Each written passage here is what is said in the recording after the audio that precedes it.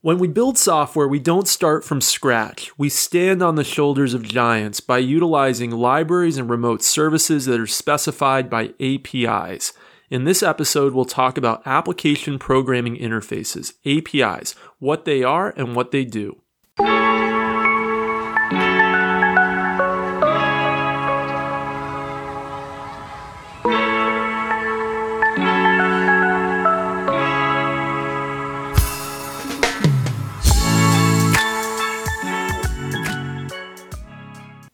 Welcome to Kopec Explains Software, the podcast where we make computing intelligible. This episode, we're going to be talking about APIs, application programming interfaces. In the most basic terms, what is the purpose of an API? In the most basic terms, an API is a way for one piece of software to talk to another piece of software and request that some kind of action be completed. It might be that you want some data to be processed. It might be that you want something to be done on the screen. It might be that you want to have some information retrieved for you. It could be anything. But this is something that a programmer will use. As a user, you're going to use software that was programmed using APIs because APIs are the way that one piece of software interfaces with existing software, and we never build software today completely from scratch. We're always building software on top of libraries or resources that are other software. We're going to broadly put APIs into two categories, local and remote. Yeah, let's start with local. So local APIs are going to be those that interface with libraries that are already on the machine that the programmer is programming for. And what do you mean by libraries? A library is a set of pre-built software functionality that a new piece of software can call into. In other words, there might be functions in that library that do something useful, and instead of you having to write those again yourself, you can just take advantage of the fact that somebody already wrote them. So a library has pre-built functionality that a programmer can take advantage of to build on top of. And a lot of libraries come built into operating systems. Anytime you program a modern app, whether that be for iOS or Windows or Linux, there's going to be libraries that come with the base operating system that basically everybody is going to utilize to make their app. Let me give you an example on iOS. If you're building an iOS app, you're going to need to show buttons on the screen. You're going to need to show text boxes. There's a built-in library on iOS called Cocoa Touch. And basically everyone who writes an iOS app today uses the Cocoa Touch library. It's also known as a framework. Some libraries are also known as frameworks in order to build their app because they don't want to go reinvent the wheel. They don't want to go rediscover how to build a button. So instead they use the button off the shelf that's already provided by this library that's built into the operating system. Now, some libraries are built into the operating system. Other times we find libraries that we're going to specifically include just with our app. Let me give you another example. Let's say I'm building a chess app, and I'm really just interested in the user interface. I can find a library that already knows how to generate legal chess moves, how to do a search for what's a good move in any given position, and I can just bundle that library into my application, and then I can just concentrate on maybe building a chess database or building a user interface for people to play against the functionality that's in the library. But I don't have to go rediscover how to generate legal chess moves or how to search for positions. Instead, maybe someone else has already built this library. I can download it, include it as part of my app, and take advantage of all that pre-built functionality. So generally, local APIs are going to be either those that are from libraries that are built into an operating system or that are libraries that you're specifically including in your app because you need that functionality. So what about remote APIs? How do those work? So when I talk about remote APIs, I'm talking about APIs that exist on a different computer from the computer where the program is running. Let me give you some examples. So maybe you want to utilize the Yelp API. Now, Yelp is a great place to go to search for local restaurants or businesses, find some reviews, right? Maybe you want to build an app that also is able to do something with restaurant reviews. Maybe it does something that the Yelp app itself doesn't do, but you need all that data that Yelp provides.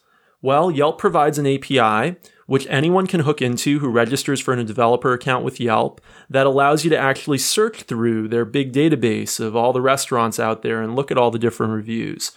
And the way you would use this is you would actually create a little message, and we'll talk about the encoding formats a little bit later, that says, hey, here's the type of restaurants I want to search for. You transmit that message over the internet to Yelp servers. Yelp servers process it and send back data over the internet to your application.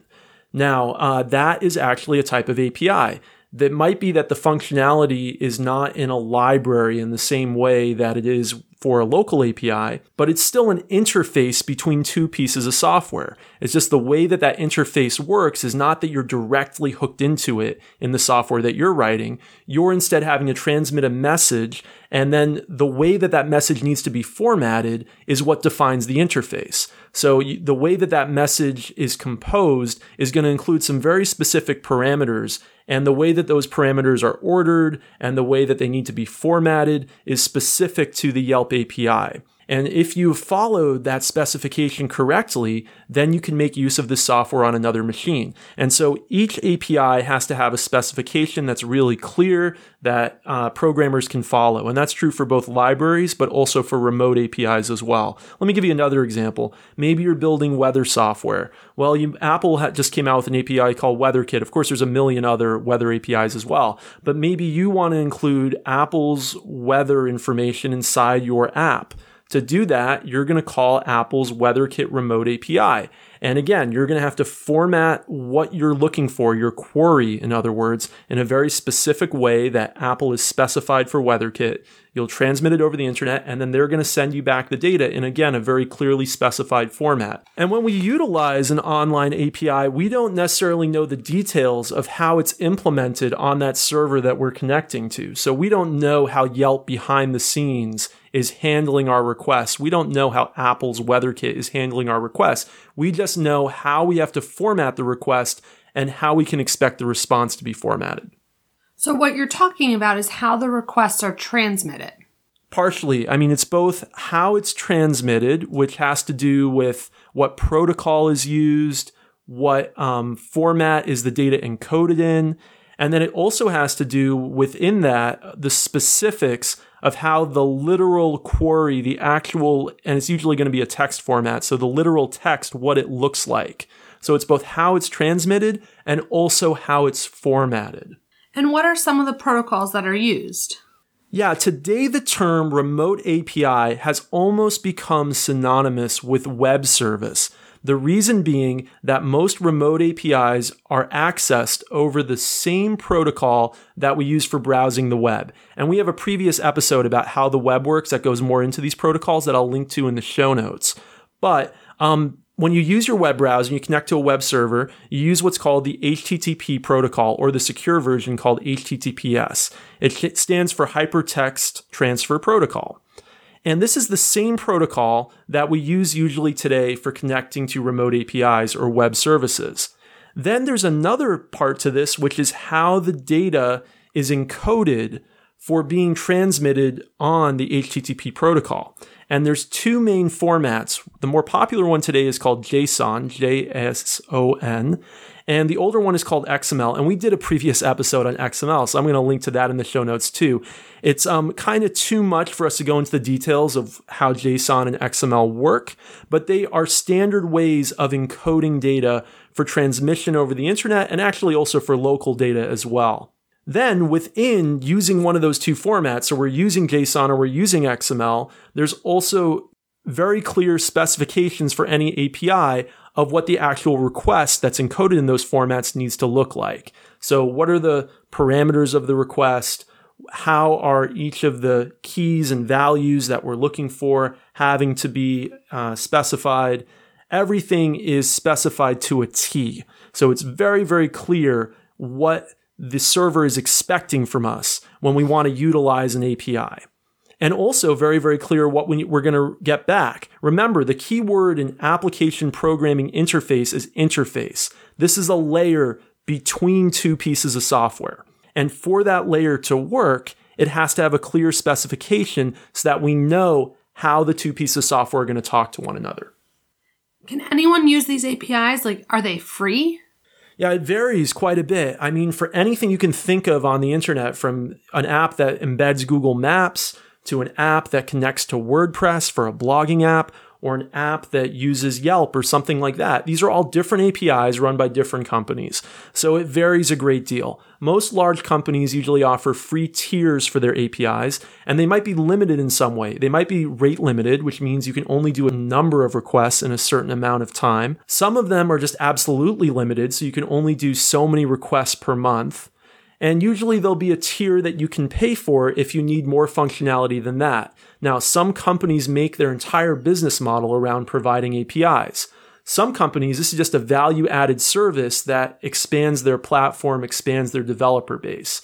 So if you're something like Yelp, right, you're making most of your revenue from actually having people post advertisements that exist within the Yelp app. And having an API is generally just to expand your platform. So most people using the Yelp API are not paying anything. So it really depends on what the specific API is and the specific company's business model. A lot of great functionality is out there existing for free for developers to take advantage of. Sometimes you'll find that there's a really niche API that a company can have a really good business just doing. I'll tell you a really weird one. I came across a few years ago. There are free APIs for getting the latest news headlines if you're trying to build a news app. But there's actually a company that sells an API just for really, really high quality news results. And they're able to form their whole business just around being the service for people who want to make apps centered around the news. So there's a great amount of variety in the API space, but there's tons of stuff out there for free to experiment with. Can two different places implement the same API? Absolutely. And I'm going to talk now both about local and remote APIs. Absolutely. Anybody can go and implement the same specification. This was actually a point of controversy, though. There was a big legal case last year that it actually was going on for like a decade called Oracle versus Google. And we did another episode on this, and it also talked about APIs. So I'm going to link to that in the show notes. But the case actually went all the way to the Supreme Court, and it was all about if you have an API, even though the software underneath it, remember, it's just an interface, might be different. Can somebody else go and create the same exact API? And again, they might have a different implementation under it, but can the interface be exactly the same? Can you copyright the interface? And the decision in the Supreme Court was no, you can't do that. And if it had been the other way around, it would have invalidated a lot of pieces of software because re-implementing APIs is actually very, very common in the software world. Let me give you a great example of this. A very popular API re-implementation in the Linux world is called Wine. What Wine does is it actually re-implements the Windows operating system's base APIs. Why would you want to do that? It's so that you can go and take a piece of Windows software and actually run it on Linux. It's a pretty amazing thing. And Wine is actually open source, and there's been decades of work put into it. And it actually works pretty well. But if you couldn't re-implement APIs, Wine would be illegal because it would be violating Microsoft's copyrights on the Windows APIs. A lot of the software industry actually depends on the ability to re-implement APIs. But remember, we're talking about re-implement, even though the interface itself might be the same. So that's just the specification of how the two pieces of software talk to each other. The underlying code that actually makes that functionality real can be totally different. And it should be, because that is illegal. You can't just go and copy somebody else's software if it's not in the public domain or under a license where you just have to give them credit, for example. How important are APIs to a programmer? Yeah, again, and I should remind everyone, APIs are not something that users interact with. They're something that programmers interact with because they want to make use of functionality that already exists in another library or in a web service. So APIs are critically important to programmers today. Everything we build is built on top of libraries and web services. We're not reinventing the wheel. We're not going to go reinvent Google Maps. We're not going to go reinvent a restaurant database. We're going to take advantage of the Google Maps API or the Yelp API. When we're writing software for a specific operating system, we're not going to go reinvent how to do a button. We're going to use Cocoa Touch on iOS or the Windows API on Windows. Every piece of software today stands on top of at least some APIs, and a lot of software stands on top of a lot of APIs. And some people say today, actually, there's a saying that learning to program on a new platform is 20% learning the programming language that is used on that platform and 80% learning the APIs. Let me give you an example of what that might mean. Let's say you're learning to program today for Android, right? Modern Android development is generally done in the Kotlin language. But what this phrase is saying is that 20% of learning how to program for Android might be learning Kotlin, and 80% is actually learning the APIs that are built into the Android operating system. So you're going to spend a lot more time wading through all of those APIs. And by the way, in Android, there are thousands and thousands of different APIs. And that actually might be a lot more difficult and a lot more of your time, assuming you already know how to program in another language, than it is actually learning Kotlin. So how does a programmer really learn APIs? Like anything in programming, has to do with a lot of practice. These APIs are so in-depth. We were just talking about Android, right? Android has so many different APIs. It's so complex. The only way to get good at it is to get some experience with it. And once you've spent months and even years working with some APIs, you'll become very good at them. You'll have your own kind of pre-built functionality that you've built on top of them that you can reuse, your own libraries that will have their own APIs, if you will. And just like anything in programming, it's just about sticking with it and spending the time and doing the work. Learning APIs today to become a software developer is basically as important as learning new programming languages. So overall, APIs really are this foundation of modern programming. Right. They're the way that two different pieces of software talk to one another, the specification for the layer between two pieces of software. And that other piece of software can either be local, it can be a library right on the same machine, or it can be remote. It can be a piece of software running on a server somewhere that you're just accessing to get some data or some action completed for you. And basically anything you want your software to do, there's probably an existing library or remote web service to do it. So you're using APIs all the time when you're building modern software. The amount of functionality that actually exists outside of the new software you're building versus the amount that you're actually building from scratch is likely going to be quite a ratio. You're actually going to see that you're utilizing a lot more functionality that's already pre-built by other people than you are writing yourself from scratch. So APIs are critically important to all software that's built today. Thanks for listening to us this week. Rebecca, how can people get in touch with us on Twitter? We're at Kopec Explains, KOPECEXPLAINS. I want to remind everybody to leave us a rating on your podcast player of choice. Don't forget to follow us. We have a lot of followers now on Spotify and Apple Podcasts. Appreciate every one of you. Drop us a line. Tell us a topic you're interested in us covering in the future, and we'll see you in a couple weeks. Bye.